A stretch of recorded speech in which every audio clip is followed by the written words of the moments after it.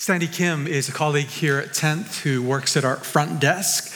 She's also an administrative assistant for our ops department. Some of you may be acquainted with her. She sent me an email this week that she gave me permission to share. She mentioned that several years ago, she felt overwhelmed by the busyness of her life here in the city of Vancouver. And someone here at 10th encouraged her to head away for a silent retreat at a retreat center called Rivendell, which is on the top of Kate's Hill on Bowen Island. So she heads off there. She goes up to this retreat center called Rivendell, and she's immediately taken in by the beautiful evergreens that grow around the retreat center. She is also mesmerized by the ocean views from this place. And as she enters into the silence and into periodic times of fixed prayer with the community, she feels this sense of calm and peace and connection with God. She also wrote to me that for the past 5 years, every year, she engages in this annual silent retreat at Rivendell. We've been in a sermon series now, as of last week, on what it looks like to live with intentional rhythms for life, or what the monks call a rule of life, a way of life that supports our most life-giving relationship of all, our relationship with God, and the most important priorities in our life.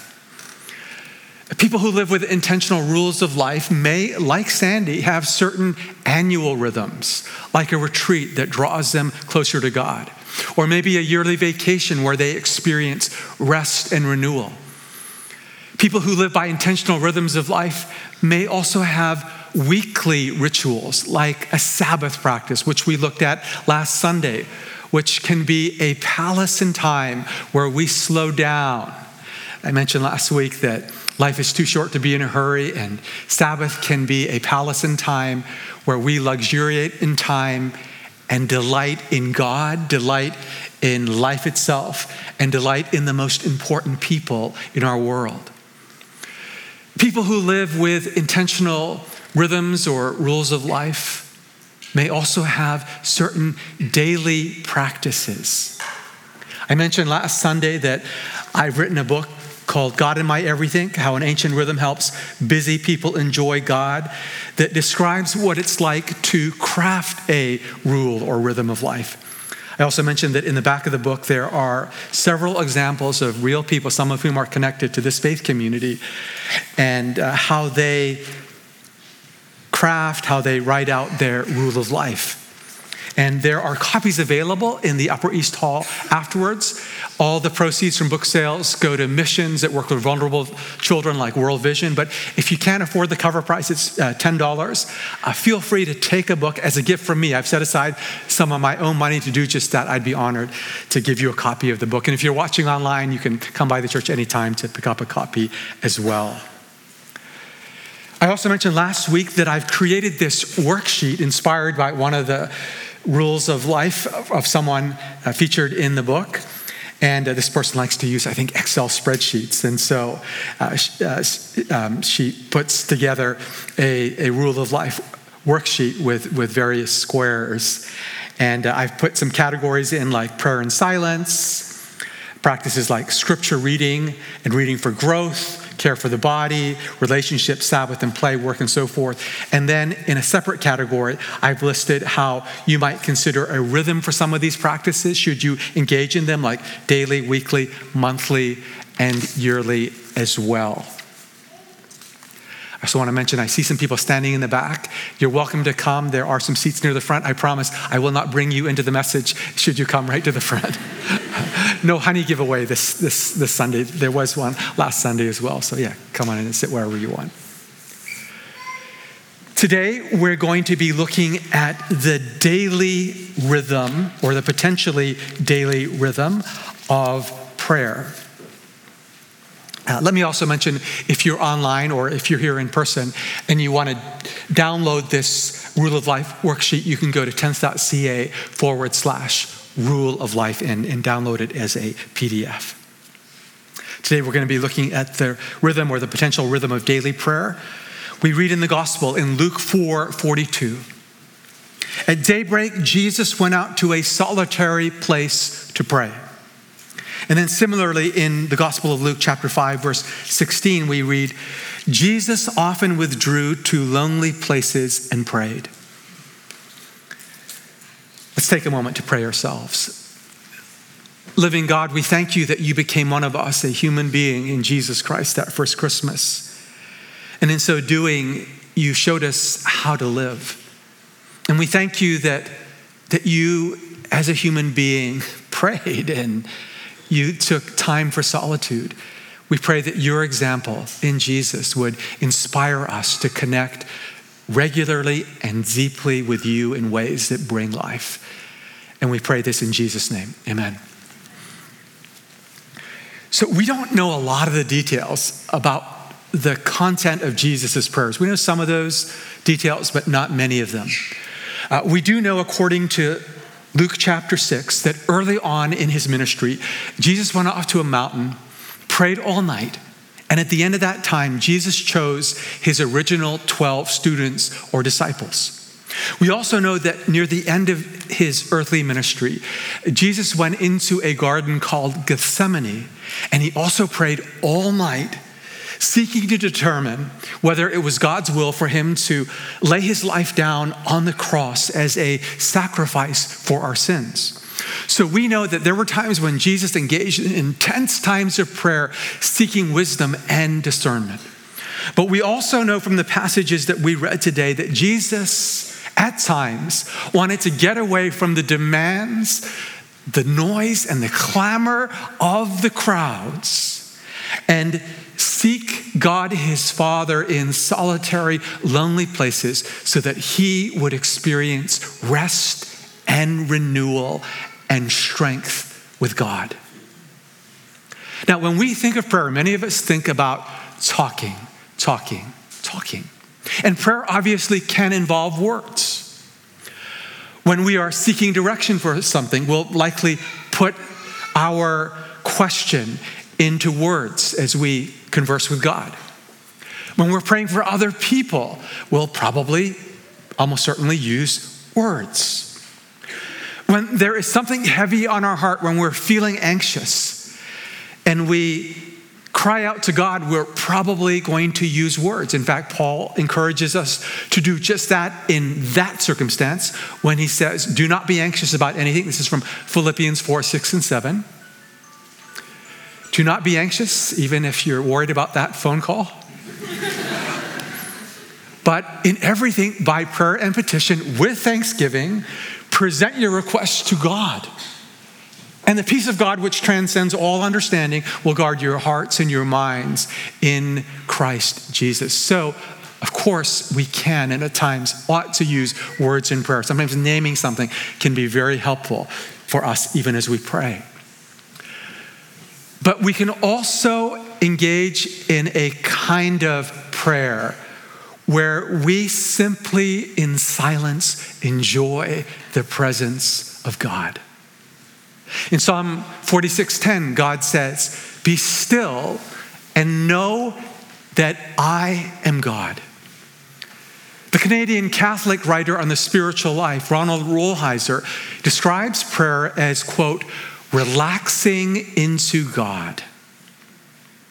And we can do that in silence. If God knows everything, and God does, and if God knows what we will pray even before we will actually pray it, which God does according to Scripture, then we don't necessarily need to use words in our prayer. We can simply, as Rolheiser says, relax into God, into God's presence in silence.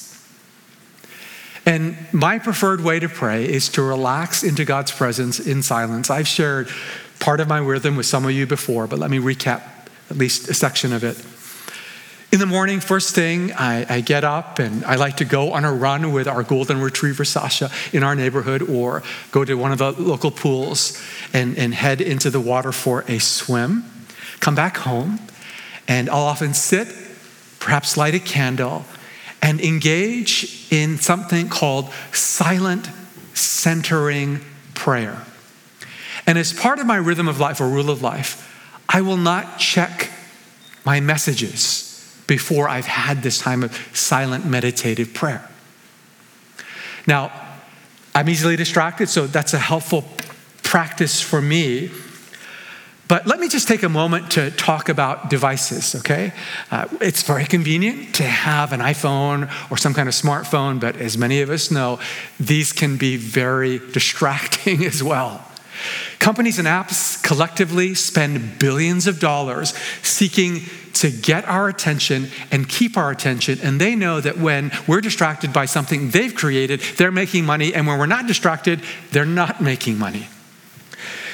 Johann Hari, the author of the book Stolen Focus, writes, when you are tempted to put your phone down, the site keeps drip feeding you the kind of material that it has learned from your past behavior, from your algorithm, keeps you scrolling.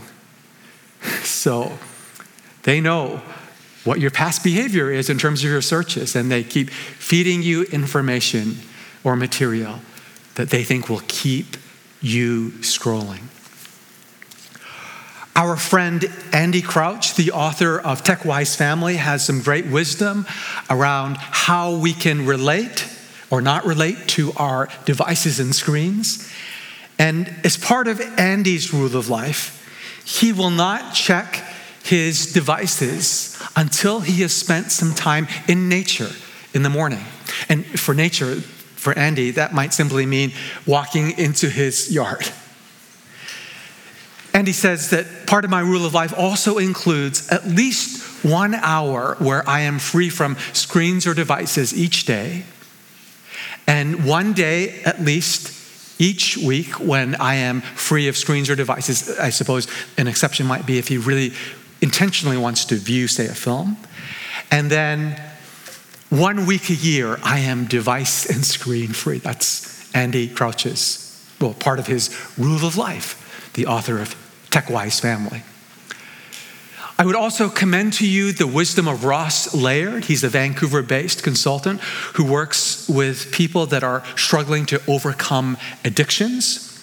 He gave a talk here some years ago entitled Kids, Screens, and the Tangled Web.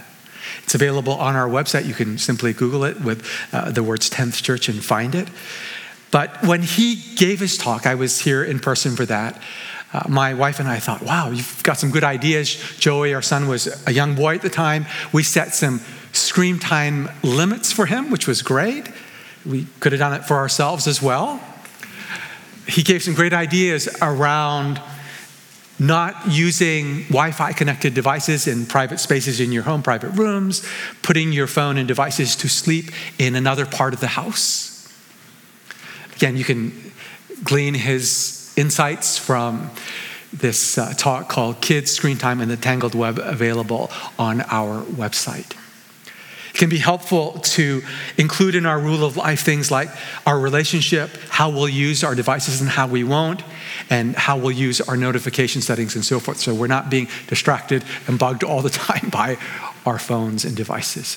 Now, back to, I was talking about my prayer practice, right? So I begin by sitting in silence. I won't check my messages, but I will pick up my phone to open up an app called Pray As You Go. It's created by the Jesuits in England, and they put together a daily meditation, 10 to maybe 12 minutes, that typically begins with some kind of song, some kind of spiritual song. I think we've got an example of one that we can play from the app and website Pray As You Go. So go ahead. Salt of the Sound sings, I told you, he's from England, right? These guys. Abide with me. As you hear these words, can you hear that invitation from the Lord to be near to him? Abide with me, fast falls the eventide.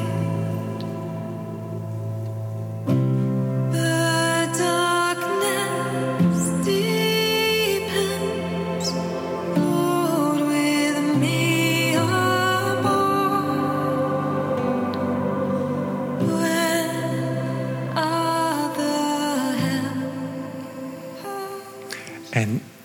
usually begins with some kind of song, maybe a classical hymn like Abide With Me, or maybe an ancient chant like a Gregorian chant, or maybe a contemporary song, but there's usually some kind of music or song that sort of orients us toward God. And then the host, whoever he or she is, will read a passage, maybe from the Gospels or from the Psalms, ask some questions, leads us through a guided meditation that lasts about 10, 11, 12 minutes. So that's how I begin my meditation. And then I open up a free app called Centering Prayer. Pray As You Go is also free. And set a timer to maybe 20, 25, 30 minutes. So I'm not thinking about the time. I really am easily distracted, so I don't want to be thinking how much time has gone by, even as I'm in silence. And the app has a begin button with a chime that makes me think I'm in a monastery being summoned to pray by a bell. And I will then take some time to simply breathe deeply, breathing in through my nose, deeply, exhaling slowly, breathing in deeply, exhaling slowly. And as my mind wanders, and it will, I will use a sacred word like love or peace as a way to remind myself that I'm in the presence of a God who loves me, a God who imparts peace, and as a way to focus my mind and spirit a little more on God.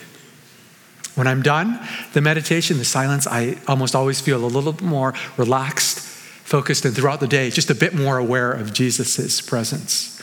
So part of my simple routine. Some of you would know Pablo Angelo. He's part of our faith community here at 10th, originally from Latin America. Occasionally, like Leanne did today, he hosts our service as he did on Sunday, January the 1st. Pablo wrote me an email recently and has given me permission to share it as it describes part of his own prayer practice. Pablo writes, "My one-on-one time with God, my Father, is perhaps the most relevant part of my day.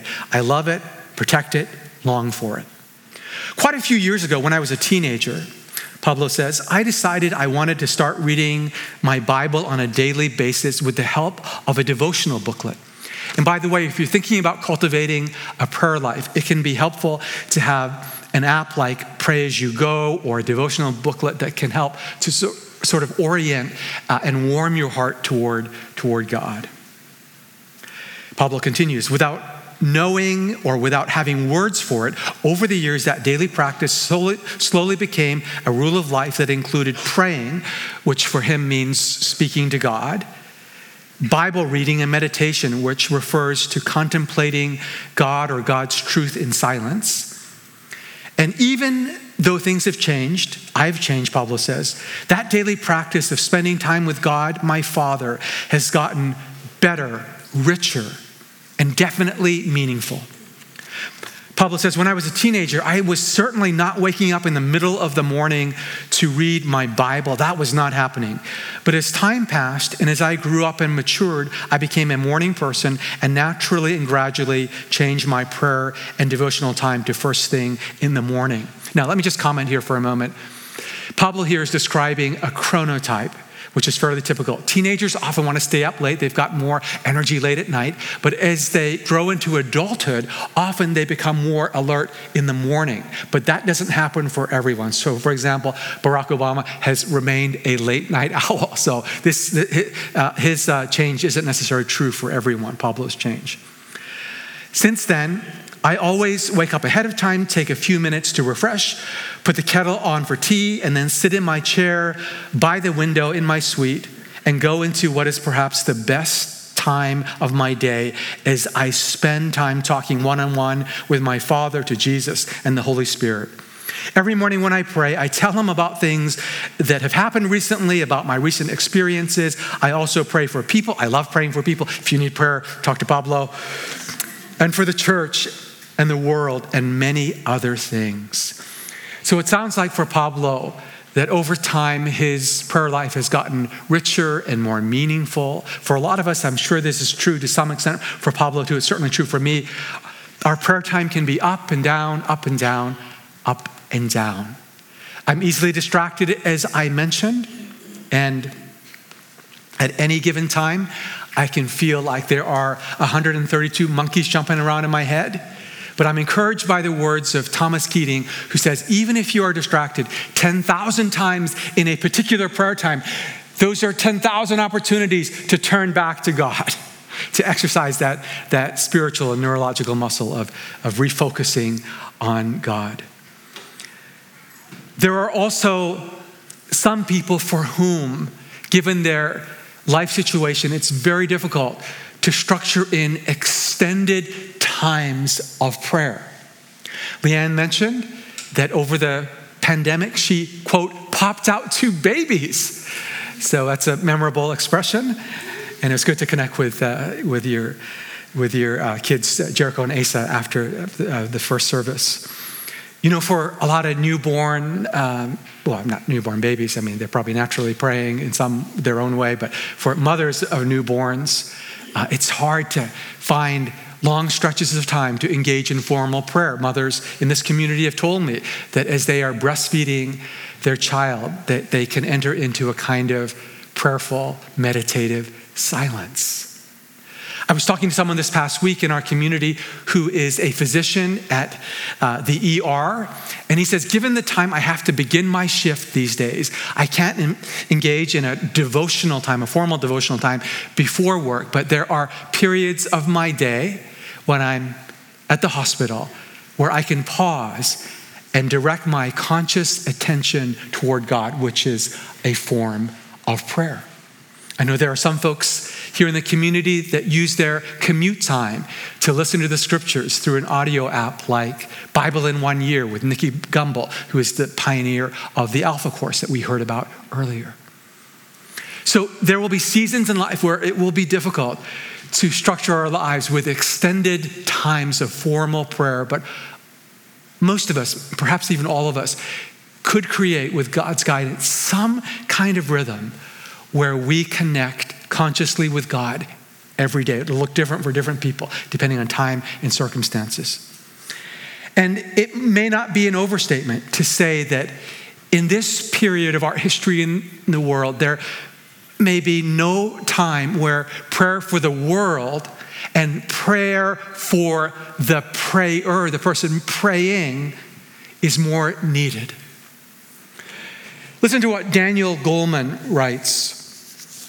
Daniel Goleman is a psychologist, an author who has written about emotional intelligence. He's the person who coined the expression emotional intelligence. He says that we live in an age of melancholy. Listen to his words. Each successive generation worldwide since the opening of the century, meaning the 20th century, has lived with a higher risk than their parents of suffering a major depression. Not just sadness, but a paralyzing listlessness, dejection and self-pity, and an overwhelming hopelessness over the course of life. And those episodes are beginning at earlier and earlier ages. Childhood depression, once virtually unknown or at least unrecognized, is emerging as a fixture of the modern scene. And similarly, Jean Twenge, who is a professor of psychology at San Diego State University and the author of a book called iGen, spelled I, lowercase I, Gen, big G, E-N, points out that iGen, the generation also known as Generation Z, born between 1995 and 2012, is experiencing more anxiety, more depression, more mental health issues than any generation that has preceded them. And Professor Twenge also makes the observation that iGen is the first generation that was born into a world immersed with the iPhone, the iPad, and other electronic devices. And so she postulates that because this generation is spending more time in front of screens and less time interacting with people face to face, they are more isolated, and therefore they tend to be more anxious and depressed. We live in an age, sadly, where sadness itself and anxiety and depression is pervasive. And so in this context, it is not only a calling, but it is a gift. A gift. Yes, young fellow, beware of too much time in front of a screen. It's not only a calling, but a gift to be able to spend time in the presence of God, who is the most joyous being in the universe. And as we spend time with this most joyous of beings, we will receive that joy. We will receive the wish of the Apostle Paul that he expresses in Romans 15:13, when he says, "May the God of hope fill you with joy and peace so that you may overflow with hope with the power of the Holy Spirit." Paul Tillich, the theologian, points out there is a difference between solitude and loneliness. Tillich says that solitude is the glory of being alone. Loneliness is the pain of being alone, and there's a difference.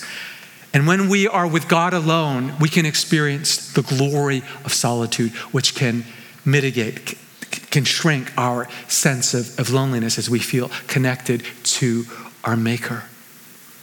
Prayer, particularly meditative prayer, can also shape the way we experience the world in terms of peace versus joy. I've regularly quoted Dr. Kelly McGonigal, a psychologist who teaches at Stanford. Some of you have heard. She makes the point that if you meditate for as little as 15 or 20 minutes a day, over 4 to 6 weeks, and then we were to do an fMRI scan on your brain, the scan would show that the neural networks in your brain associated with feeling anxiety and depression have actually shrunk. And the joy center in your brain, which can keep growing throughout your entire lifetime, has actually visibly grown. And as we experience more joy in the presence of God through prayer, through meditation, we will have more love to give. Hillary McBride is a psychologist who began her work here in Vancouver, is now on the island. She's spoken here a couple of times at 10th. And she'll be speaking again on Friday evening, February 24th. If you want more information, you can go to 10th.ca/Hillary. And if you want a promo code, as someone took at one of the earlier services, you can simply type in the promo code 10th, TENTH, and you get a 2/3 discount. Hillary will be speaking on the wisdom of the body. And she has said from this platform that if you will meditate for as little as 20 minutes a day, for 5 to 6 weeks in a row, and then a disabled person were to walk in the room, you'll be like 100 times more likely to respond to that person. When you become a more joyful person, be it through meditation or through some other means, you will have more love to give. Someone has said, when you make joy a habit, love becomes a reflex. When you make joy a habit, love becomes a reflex. The more joy you have, the more you have to give. So spending time in prayer is not a selfish activity at all. I mentioned earlier that some people will find it difficult, based on your life circumstances, to have extended times of prayer in a structured way, but we can all build in some kind of rhythm of prayer with God's help. And as I was saying to someone after one of the earlier services who wants to establish a new rhythm of prayer in his own life, it'll take some effort. It'll take some initiative to get started. Grace and effort are not at odds with each other. We know what effort means. Grace means the gift of God. But effort and God's gift or grace are not at odds with each other. Dallas Willard, the great writer on the spiritual life, said, grace is not opposed to effort. It is opposed to earning. And there's a difference. Grace is not opposed to effort. It's opposed to earning. We can't earn the favor of God, but we can work with God to receive more of his life into our life. Paul says, train yourself to be godly in Scripture. In Hebrews 11:6, we read, God rewards those who diligently seek him. And yes, we give something to prayer, which requires effort, especially at first, to get that ritual established. But we also receive from this practice as well. It's like some of you know who physically exercise, that yes, it takes time, it takes effort, but you also receive back from that practice as well. You make joy a habit through prayer, and love will be a reflex, and you'll find yourself lifted up. You know, in my own life, I find that if I'm facing down a typical day, maybe 20 or 30 minutes of silent meditative prayer will be enough.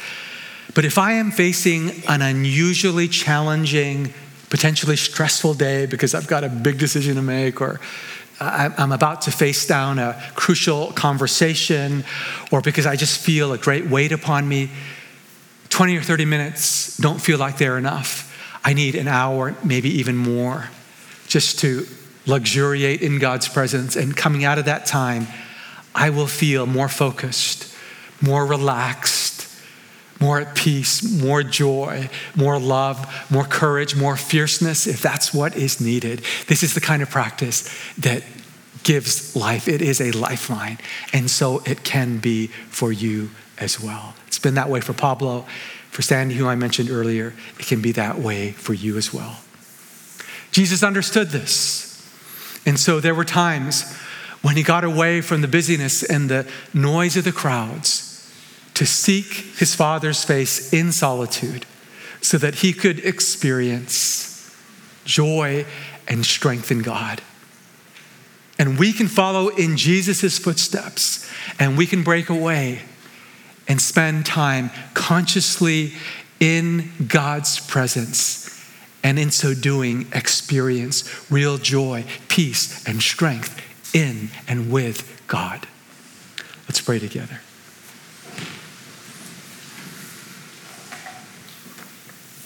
Do you sense that God's Spirit, is inviting you to connect with Him daily in some way? If so, take a moment to talk to God about that. Maybe say, God, I want to do this. There's a part of me that wants to connect deeply with you. Help me and show me how to do this. Help me and show me how to do this.